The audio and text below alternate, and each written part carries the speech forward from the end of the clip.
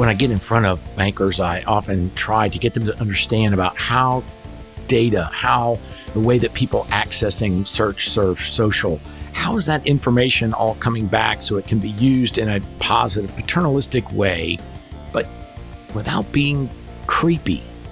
Yeah, let's not be creepy. Seriously, stay tuned for more.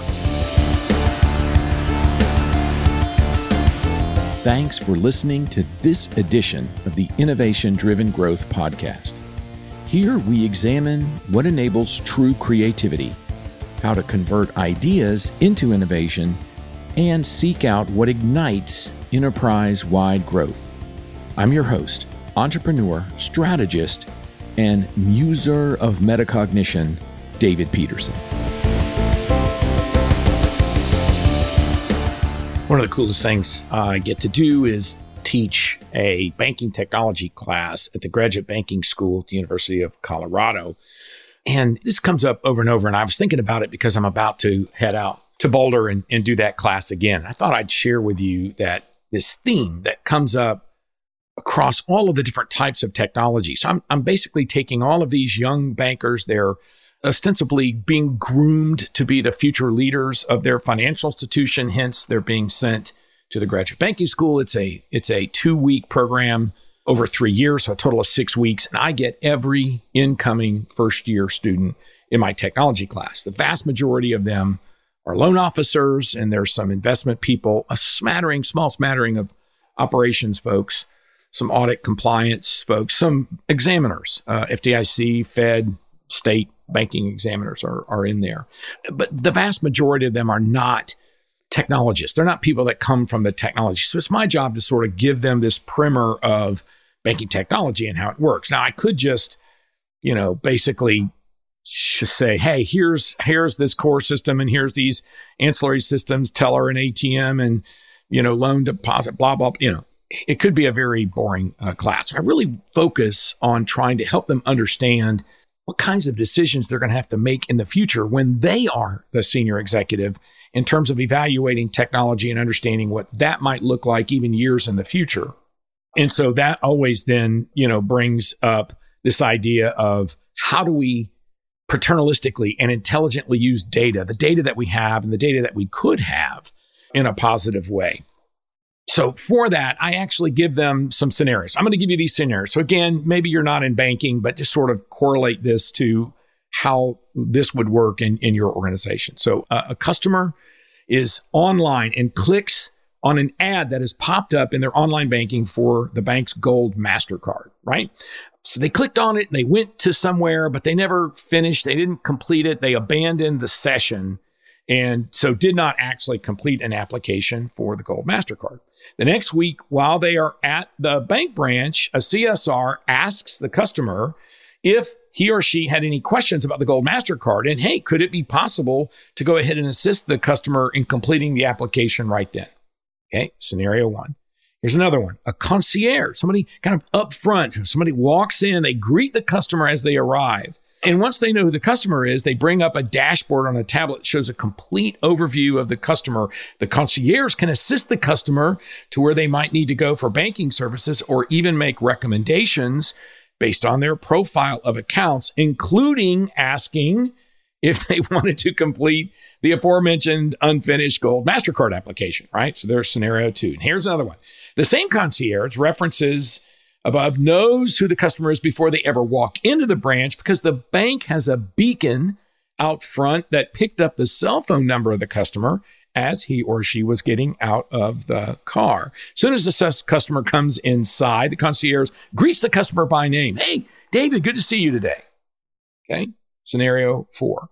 Customer of the bank is at a local car lot and is looking at purchasing a new vehicle. While at the lot, they get a text on their phone that indicates that the bank has low-interest car loans and would love to arrange financing for any new car that they would like to purchase. The text is generated because the bank has a geofence around every car lot in their service area so they can detect cell phones with location services turned on who happen to be customers who are going into those defined areas. Okay. 4 scenarios. I could go on. I mean, I could give you 8, 10, 12, probably 20 scenarios, but just thinking about those 4, Here's my question. How many, in your mind, and be honest with yourself, how many of those four, after I read them to you, did you think constituted the bank being creepy? Now, I get it. Creepy is kind of a non-technical term, but you know what I mean. How many of those scenarios did you think would somehow be off-putting or would be unseemly or in any way not be appropriate for a financial institution to actually execute? Well, okay, maybe we should define creepy, because I'm going to use creepy in here. So, all right, so let's define creepy. It is a non-technical term that means an entity such as a financial institution has harvested data and subsequently used that data in a manner that would creep out a customer. Okay, it's non-technical. You can't really define it. It's kind of like, what's the Supreme Court judge said he couldn't define pornography, but he knows it when he sees it. I don't know if we can define creepy, but we kind of get creepy when it happens to us. And again, this is, think back a few years when Gmail, a lot of people use Gmail, and you were surfing online, for some luggage, and then all of a sudden an ad for that very luggage showed up on Gmail. That creeped you out the first time. I was like, what? Wait, how does Gmail know what I was doing online? That's what I mean by creepy. When we experience that, we get it, right? But here's my point. As bankers, we probably think things now, particularly for certain sets of customers, are really creepy when in fact they may not think it is. So remember, my definition is the creepiness is not how we feel about doing it, but about how the customer feels who is the recipient of our data mining, right? So, I'm going to talk about banks. That's the industry I'm in. We have a lot of data, and it's highly structured data. We don't have big data like all the tweets that are going to happen, today.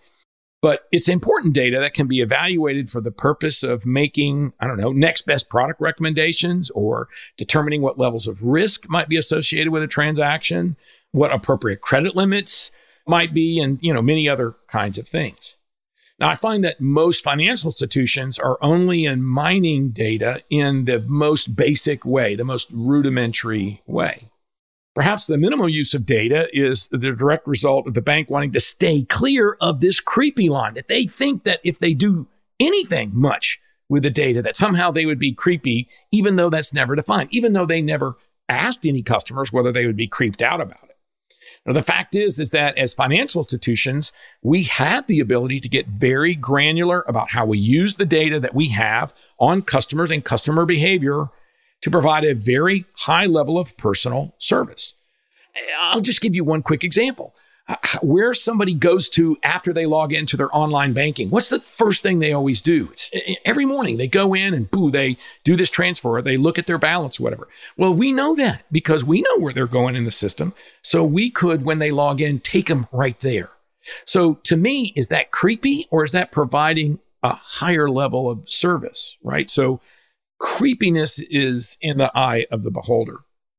Very few banks do that simple thing that I just talked about. Take people to the landing page that they most often go to because they fear that the customer would be off-put, that somehow we're harvesting their data and using it in any way.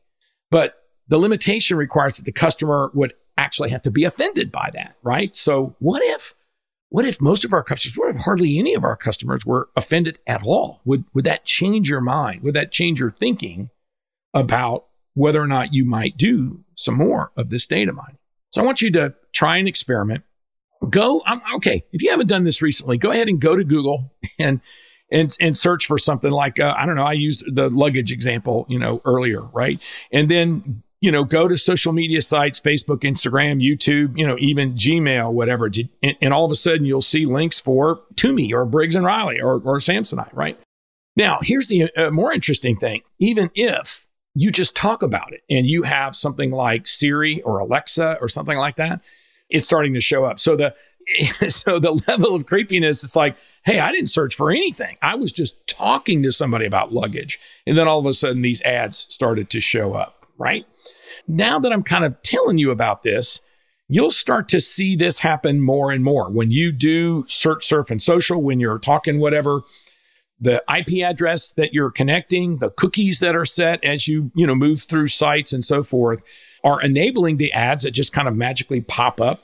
Even though Google has shut off selling ads based on browser history as of 2021, it's still prevalent. It's still happening all across my experience online. So the fact that our online activity is being tracked and that other entities know where we've been and what we're doing isn't really novel to customers. I mean, I think everyone kind of expects that that's what's going to happen. So I find that most people, when I talk about it, really aren't creeped out. They're not really upset unless the information is used in a very salesy, pushy manner to overtly sell. As long as the data is used in a reasonable way, I find that most people just accept it now as sort of how things work.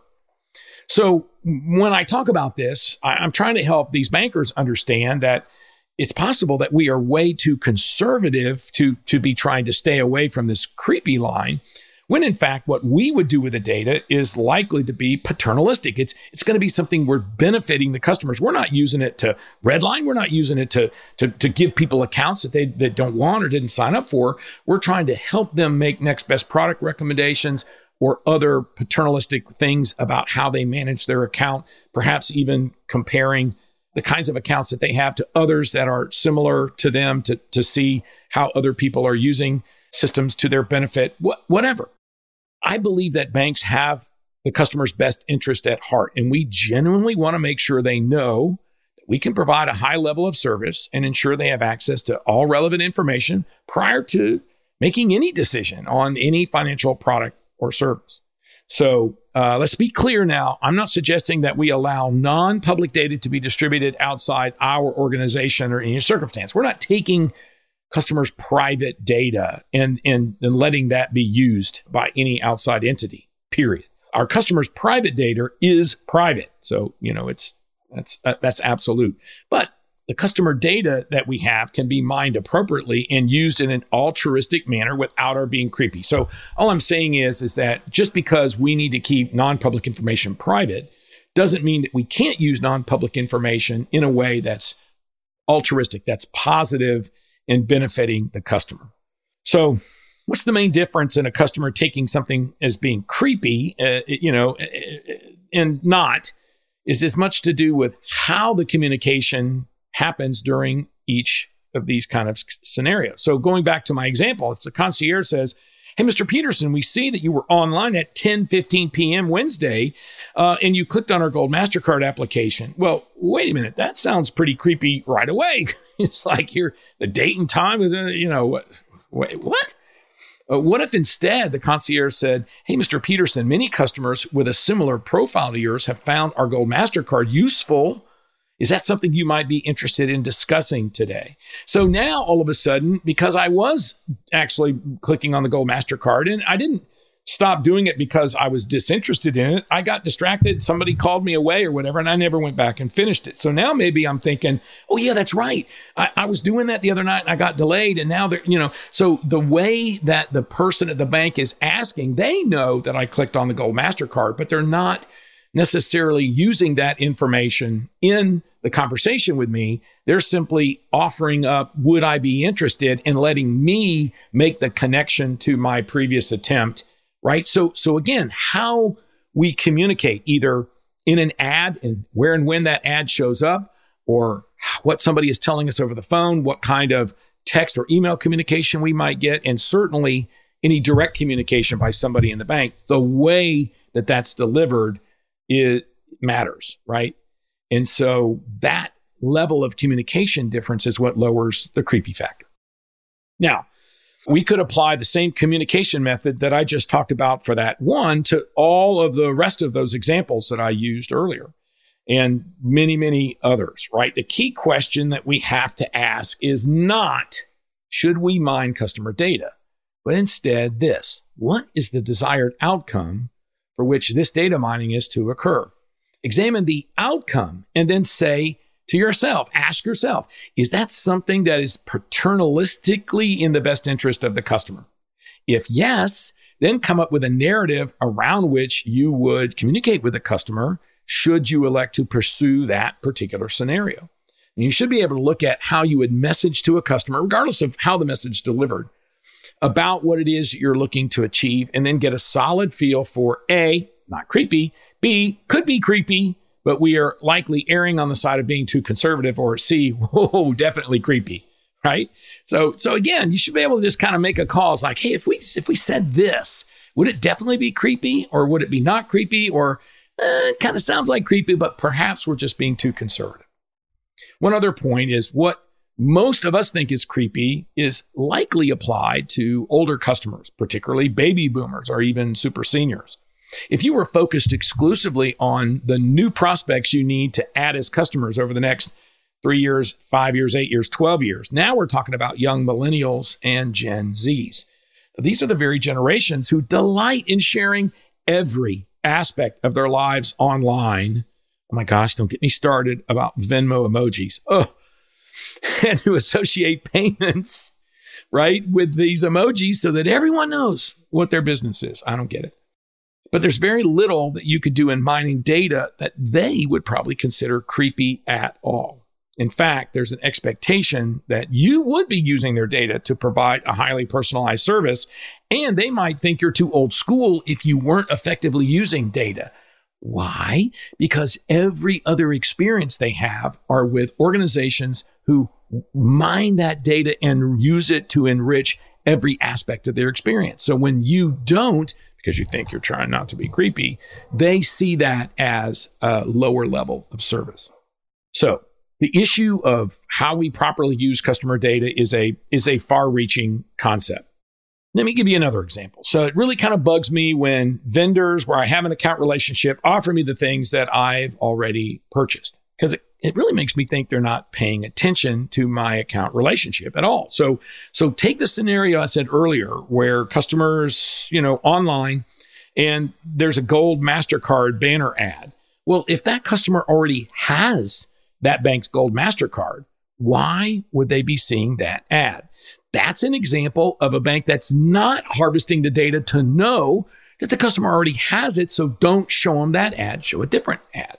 That and many other examples like it show that the appropriate use of data should be an element that we discuss at the senior management level, and then develop a strategic plan for data mining that adheres to all the rules and regulations of your industry, but maximizing our ability to target services or personalize the customer experience.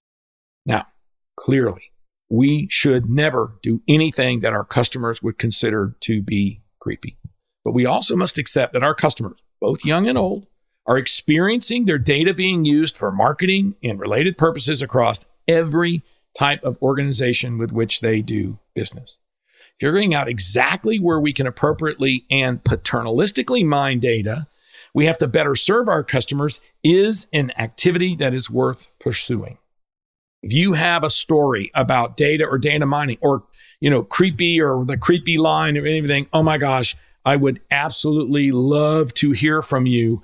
And in just a moment, my contact information is going to come up in the podcast.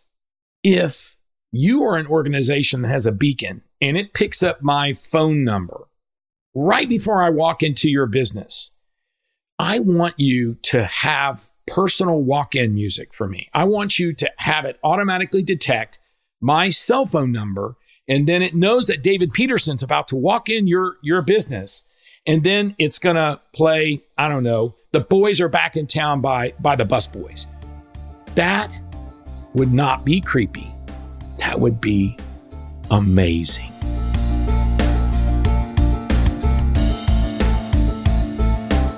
Thanks again for investing your valuable time listening to the Innovation Driven Growth podcast. I covet your questions, comments, or critique. You can reach me at david@davidpeterson.com. I'm also on Facebook at DP Speaks and everywhere else on social media at DLP Speaks. I look forward to hearing from you, and be sure to look for a new episode soon.